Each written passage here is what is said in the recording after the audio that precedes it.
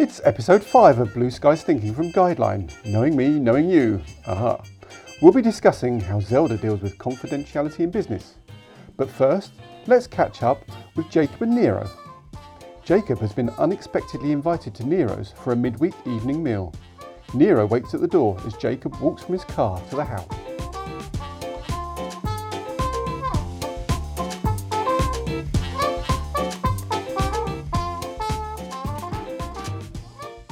£2.5 million? £2.5 million? What the hell, man? Man, I never heard you use that before. What are you yelling about? You're into Sydeline to the value of £2.5 million already, with no revenue on the books. How the hell do you know that? Zelda told me at lunch. It was all I could do to stop myself falling off my chair. What the? It would have been cheaper for you just to hand me the DB5 and go and build yourself a new one from scratch. Can we go inside, please? That's better. You probably need a drink and a lie down. Whew. Take a seat, Jake. Oh, stuff it. What in God's name did Zelda tell you? She gave me a full update on the works at the unit, the product line, the whole 9 yards. I was impressed until she showed me the balance sheet. Honest to goodness, I nearly swallowed my gold tooth. Firstly, I am not happy about this. I will have to talk to Zelda about this breach of confidentiality. And secondly, it's none of your business how I go about making your daughter a successful business owner. It is when I'm your friend too. Well, yes, I guess. However, things are a little different now. We're in competition, both in the product marketplace and... I gave up on that product line, you know. Oh, I know, but Zelda is confident she can iron out what you couldn't. And my 12-person product development team. Yes, and them. And my marketing team, sales team, and manufacturing people. Yes, all of them too. Honestly, I hope she'd piped up at the time. I bet. Anyway, we are in competition. Ish. All right. We are looking to compete with you, ish. And we have a wager. And you fancy my daughter? Yes. No. Look, that's not the point. Asked her out yet? Oh, hello, Jake. So lovely to see you. Is Zelda with you? Hi, Mrs. Zero. Lovely to see you too. Were you expecting Zelda too? Oh, call me by my Christian name, Jake. She was coming too. Wasn't she, Nero? Carlos and I are banging out a wonderful dish in the kitchen. It'll be ready soon. Yep. She should be here any...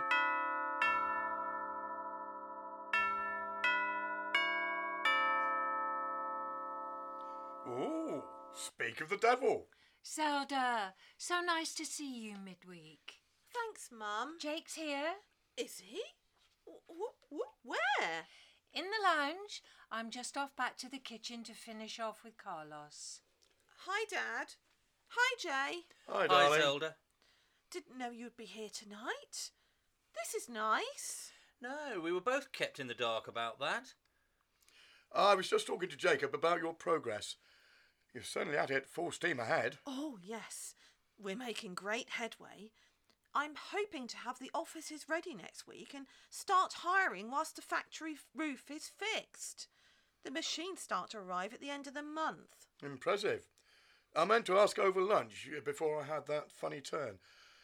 How have you fixed that product line you nicked from me? Nicked? And say nothing, Zelda. Remember, he's the competition. Really? He's my dad. And a potential competitor. You'll need to watch what you share with this rascal in the future. Who? Little old me? I never thought of that. Dad, you quizzed me for 2 hours today over lunch. I'm interested, darling. Anyway, have you two been out to celebrate your union yet? Oh, I hadn't thought about celebrating our partnership. You must. A nice meal. Just the two of you. Stop it. What? Dinner.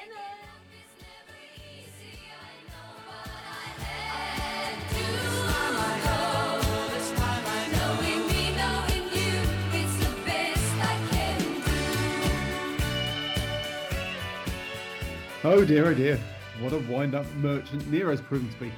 Anyway, Regardless of his motives, he has given us the topic for the week, and that is confidentiality. And to discuss this with me this time is not quite who we'd hoped, so unfortunately Russell's back. You must be delighted. It's a shame our former friend and colleague was unable to join us. Yep. So how do you want to do this then? Well, perhaps we should start by explaining what our credentials for discussing confidentiality are firstly. Okay, well, if I kick off, I mean, I've been responsible for information security in various local government bodies, especially since 1997, when I was first appointed to a delightful role. At one point, I was a single point of contact for the regulation of the Investigatory Powers Act when it was first introduced, and I've operated in some businesses with some very sensitive data under its control. What about you? Yeah, well, I've done a number of different bits. I've worked for some very sensitive central government departments with some very secretive and sensitive data. I've worked in the nuclear industry, and there's lots of obviously sensitive things there. I've worked within pharmaceuticals and healthcare, so yeah, some quite stringent security regimes that I've worked within. So yeah, got the t-shirt on a lot of these things. But I guess in the things that you've done, you must have seen some bad examples of maintaining confidentiality quite not often, I would think. Oh yeah, I mean, especially in the early days, early data protection act, it was very prevalent. It was very easy to spot people that were fracturing the law. For everything from people forwarding emails with, we had this one where there's a beautiful sensitive chain of conversations through this email, and then somebody attached that chain to a meeting invite. Of including the person who was potentially going to go through a disciplinary with all the conversations that had gone through before. There's been situations where people have deliberately shared private information with people they really knew they shouldn't. And obviously there's always the accidental event. Some have been quite severe, which I don't want to go into because they could embarrass. But information or confidentiality is a very broad subject. Yeah, it is. It's worth thinking about what's going on in Sydeline. Yeah, because I think that there's numbers of areas of confidentiality, and really, one of our areas in Guideline is around personal data protection. But I think a lot of the issues in Sydeline really are around kind of company confidential information, competitive information, that sort of thing, because it's not a great scenario where there's two companies that are in competition with each other that are sharing information. And I've worked in a lot of competitive situations where either side of that competition would dearly love to know what the competition is thinking, is saying, is going to bid, as it were. And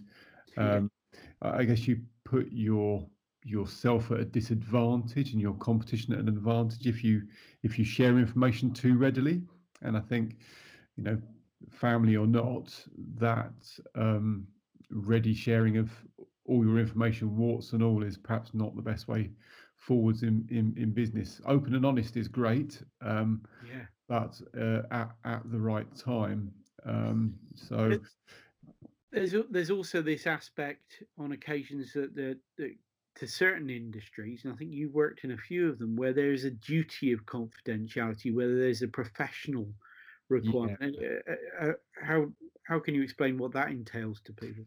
And I think those industries and the nuclear industry is certainly an example of one that there should be good induction and training in place to inform those individuals of what their obligations are and what they should do. And things like healthcare is a prime example where there are some quite onerous obligations on how you should and shouldn't deal with things like sensitive patient data. Um, so uh, there's, I guess, it entails firstly an awareness, but I think also an attitude around information, and treating that information as something of value, as something of an asset to the organisation, and much as you wouldn't just go and give your car keys or your laptop to somebody, why would you then give them information willy-nilly? And Yeah, true. yeah, I think it's just that it's more, it's an attitude as well as, perhaps some controls that you might need to put in place as well. Yeah, but Um, as it happens, Zelda didn't have a duty of confidentiality enforced on her by a professional body. She had no requirements there, but she does have an obligation to Jacob as a partner in the business. yeah, yeah. So what do you think she should have done then to stop that being a problem in her case?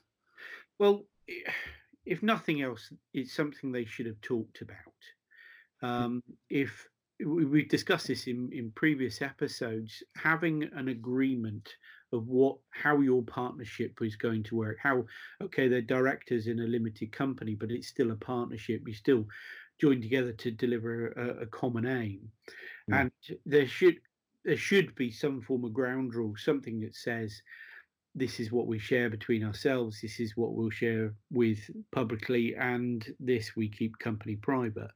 And that could also extend out to shareholders, where you would expect a certain amount of confidentiality from professional business meetings. yeah, We mentioned you mentioned competition previously. We both worked in the tricky world of telecommunications, where there was this really strange juggling game of openness and confidentiality with competitors. Um, do you perceive that as a common dilemma in your experience? Um, I think it can be. I mean, there are some businesses that see everybody as a competitor, but I think Yeah, more and more organisations try to work in a kind of partnership model where, they try and see business opportunities to work together with whoever those other companies are. yeah, A lot of the time, that will be to deliver joint services for customers, but on some occasions there are situations where they're in competition. It's a dilemma, but things like non-disclosure agreements and the way that a company is organized or divided can yeah, help to minimize some of those issues. But I think that there's definitely the family aspect in Sydeline and the friends aspect. One does wonder if Jacob treats all his investments in this way and whether he goes in without agreements. And one also wonders if the competitor was somebody other than your dad, then it might be uh, a little less tricky to be hard nosed about it. yeah. I think, and it has to be said that family business, or having a business that's in a family that's in business together, does create an additional complication. It adds a little bit of a different dilemma. You and I, not family, we go home to Mm. our respective locations, and we have a separate personal life to a business life. Especially if you live in the same house, Yeah. you you end up um, talking business, and you'll Yep. end up talking business in front of the children over the dinner table, Yep. or potentially bringing up fairly sensitive issues Yeah. uh, with friends, possibly because it's on your mind, or Yep. it is the subject of the moment. And Yep. that becomes even worse if you start roping in difficult staffing problems. And if you're not a large company, it can be very easy for your friends and family not in the business to quickly identify who you're talking about, even if you're a little vague on it, because a job title or a description of somebody might easily identify them, and then all of a sudden your confidentiality is blown, your business professionalism is blown, and you might Well, I think there's any number of avenues that might get open up as part of those seemingly innocuous conversations. Yeah. If you're talking about money or finance, you might expose some weakness or even some opportunity that you're intending to go for that the competitor might be able to exploit. Ideas that you've had Yeah. in terms of things you've created or might want to create that could be potentially stolen. Any Yeah. technical flaws you might have. There are a number of things that could be used against you. So it's a tricky area. Yeah, and you mentioned that, and we're going back to this phrase that that was used that Nero used, that he's nicked the product line, or Yeah, they nicked the product line. I mean, that's an intellectual property it is. issue, isn't Yeah, it? It's, or IP, as it can be lovingly referred to on occasions. yeah. How would you describe intellectual property as someone who's never thought they have any? Yeah, it's an interesting one because every business has some form of IP, and I think the easiest way to think about it is it's something you created, but it doesn't have to be a physical thing. It doesn't have to be a Yeah, tangible object. And there are many different examples of what this creation that you've made is. It could be designs, ideas, blueprints, symbols, names, logos, any number of intangible thing that you've created could be a piece of IP. It could be a way you do something, a process, or even an approach to something. So I think anyone listening out there, really have a good think about areas of IP that you've got, and then those areas of IP that you might need to think about. Being cautious with and perhaps protecting. yeah. So that use of the word nicked uh, Yeah, could hide an underlying problem, that that product could be subject to a registered design or a patent or yeah, something. yeah, So he yeah. doesn't appear to be doing anything about it, though. Having said that, Not at the moment. We'll have to see if anything happens on that front in the future. yeah, I guess we can't talk about confidentiality without talking about how technology affects this.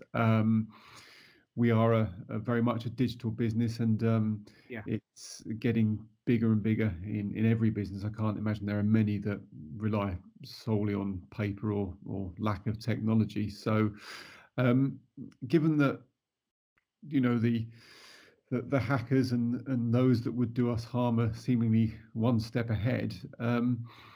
Uh, is it something we can completely mitigate, or is it we have to accept that we can get information stolen? And what do we do? yeah. Well, I mean, obviously, you don't want to just accept. It'd be like saying, "Oh, I've got stuff in my house, and eventually it will get nicked, Yeah, I mean, no matter what I do." you don't Uh, go out, leave the front door open, and the window's unlocked, and then say, "Oh, somebody nicked my things." If yeah, the it door was was bound locked to and the happen. windows were locked, well, you did what you could. Yeah, and I think that's absolutely right. You really got to do what you you can to protect your data.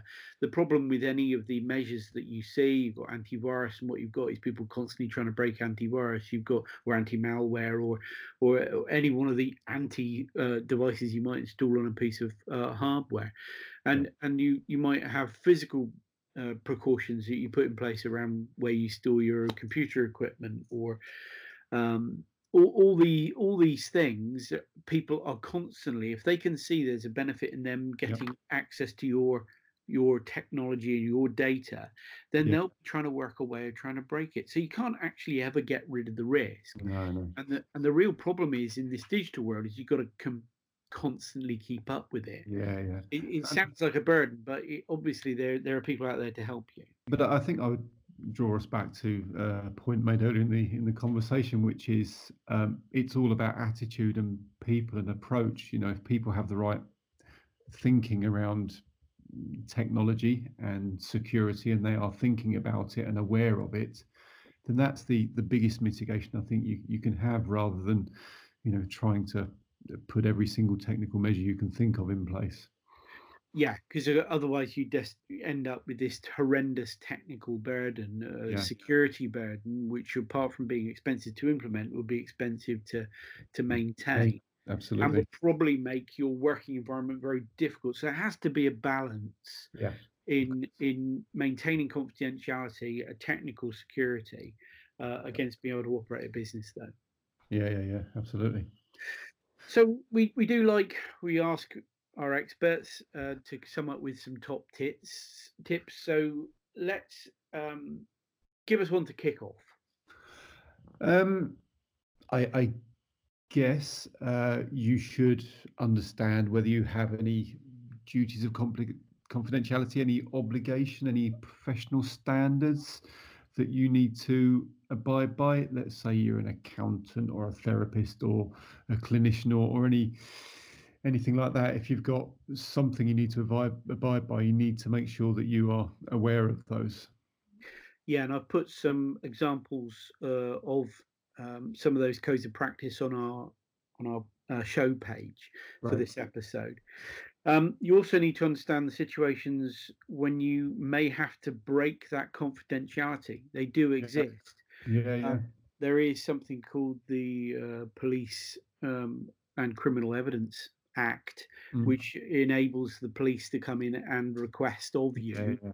But even that's not cut and dried. No, If you get a request, you need to validate it and to ensure they're not just fishing for information and they've got a legitimate reason for requesting you to break that confidence. absolutely, and that brings us to protecting the confidential information. We're going back to our other subject. Set your policies and your processes and your procedures up, and for paperwork in a filing system, ask yourself who has access. Are the rooms secure? Are the cabinets secure? Is it sufficient for the data I'm storing in there? Yeah, and as for storing information on technology, that's got a whole different set of challenges because you need to make sure it's stored securely, transferred securely, there are appropriate measures in place, and back to informing your people about the rules and requirements they need to follow. And finally, make sure you're clear on what you would do if the confidentiality is breached. How would you report it and record it? And then you might have to deal with the fallout, telling the affected people of the breach and organisations. And then you might have to do some work to manage professional bodies if you're a member of any, and you might have to get in touch with the media or have make sure you're well trained on media to make sure you don't do a Gerald Ratner on the situation. Absolutely, and I guess for all the listeners out there, if you are doing data breach processes for your data protection, then that's as a good template for how to deal with breach of confidentiality. So make sure you're up to date with that. But these all good basic tips to give confidentiality a chance in your organisation. So I think we'll say that's about it for confidentiality at the moment. But I doubt it'll be the last time that it raises its head in Sydeline. Yeah, we'll have to wait and see, but I think you're right. That leaves me to wrap up this episode and encourage you to get busy liking, rating, sharing, and commenting on the podcast site you're using. And of course, there's always the opportunity for you to be a guest in a future episode. We've already got a healthy lineup, but unless we get no more shows again. I'm sure he was just very, very busy. So if you've got a hot topic to discuss, I'm sure Sydeline might suffer a related issue in the near future for you to comment on. Check out the show notes page on our website, and we look forward to your company next time in I Have a Dream, in which Zelda's premises are coming together or coming apart. I wonder which. I wonder.